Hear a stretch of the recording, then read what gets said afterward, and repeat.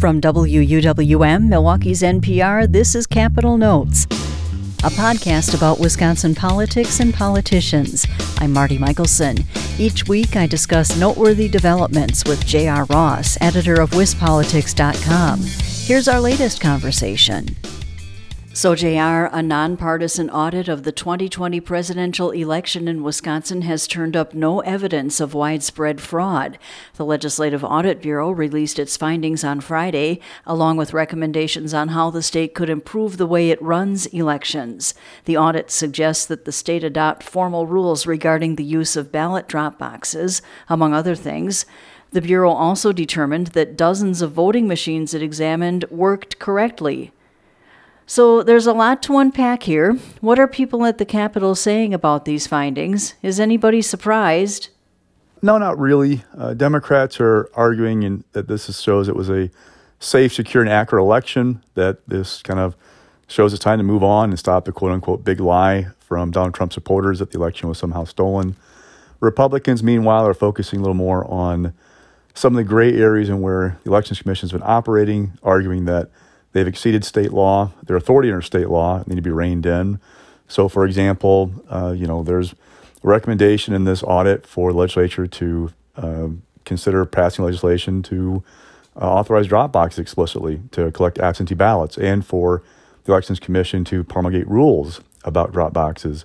Remember, if the Elections Commission takes guidance or something that's put into place for clerks about how to run the elections, if they do it via the rules process, that gives lawmakers then the opportunity to have oversight of those and possibly suspend or nix the rules that they want to put forth. So there's a lot going on in that audit, but it doesn't look like it's going to change the debate dramatically. If you're somebody who thinks that the election was fraudulent, you're going to pick apart little pieces of the election, of the results and say, hey, this shows something was amiss and how this thing was done. If you're convinced that it was done on the up and up, this is going to reinforce that belief for you, and it's going to continue where we're at right now, where you have Justice Gableman continuing his investigation for some of the Republicans and a continued debate about election law going forward in Wisconsin. Right. The results of the Audit Bureau investigation won't have an impact on the separate probe being conducted by former Wisconsin Supreme Court Justice Michael Gableman, who was hired by Republican Assembly Speaker Robin Vos. What's the latest on that story? Well, after the report was released on Friday, Robin Vos, the Assembly Speaker, immediately said this shows a need to continue that investigation. The last we know from Gableman is we have one, Josh Call has filed a lawsuit in Dane County Court arguing that Gableman should not be allowed to enforce the subpoenas he issued against the Elections Commission because he says that he doesn't have the power to do it, essentially. For one, if you read those subpoenas, they envision some Elections Commission coming to this office park where Gableman has an office in Brookfield and providing testimony. The argument is that under the law that these things were issued, these subpoenas or the whole investigation was authorized, you can only basically do it in front of a committee in public.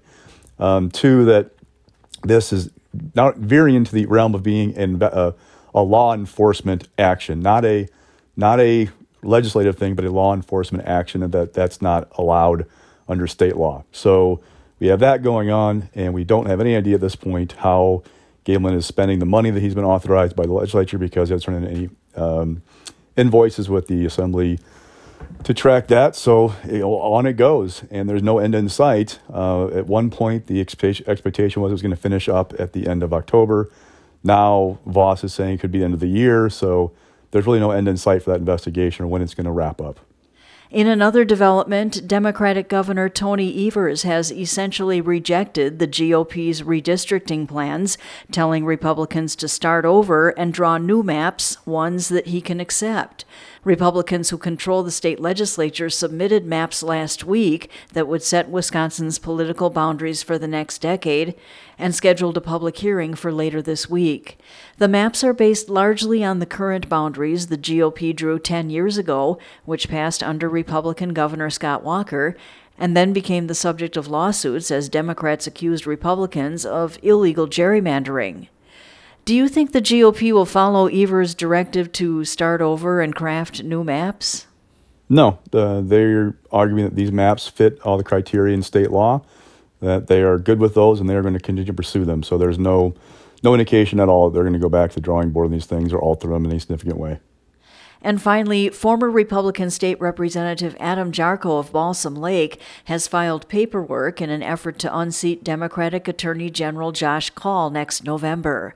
Jarko would run in a Republican primary against Fond du Lac District Attorney Eric Toney, and his candidacy comes after UW-Madison law professor Ryan Owens dropped out of the race after he was blasted for deleting podcast interviews with critics of Donald Trump. How does Jarko stack up against Eric Toney, and how does he stack up against Josh Kaul? Well, he has the same issue that Ryan Owens did, that is he doesn't have any prosecutorial experience. Now, there is an argument to be made by some that you don't need prosecutorial experience, so you can run as somebody who's got a conservative, warrior on the issues and run that kind of a campaign. But generally speaking, voters have tended to gravitate toward candidates who have that experience as a prosecutor. It does not appear that Jarko has that, so that's going to be an issue for him, both against Toney, who is a Fond du Lac County DA, as you primary, and against Josh Kaul if he were advanced to the general election. So, you keep an eye on that. But there's also an argument that that's not as big a deal this year, that in the end, it's going to be all about what the top of the ticket, how it performs. And if Republicans have a great year, then it doesn't really matter if the AG candidate has experience as a prosecutor or not, because the top of the ticket will take him across the finish line. We'll see. It's a lot of discussion, a theoretical discussion right now about that issue, but it's definitely something to keep an eye on. That's WisPolitics.com editor J.R. Ross. You can join us each week for our conversations, and if you haven't done so already, subscribe to Capital Notes on iTunes, NPR One, or wherever you get your podcasts.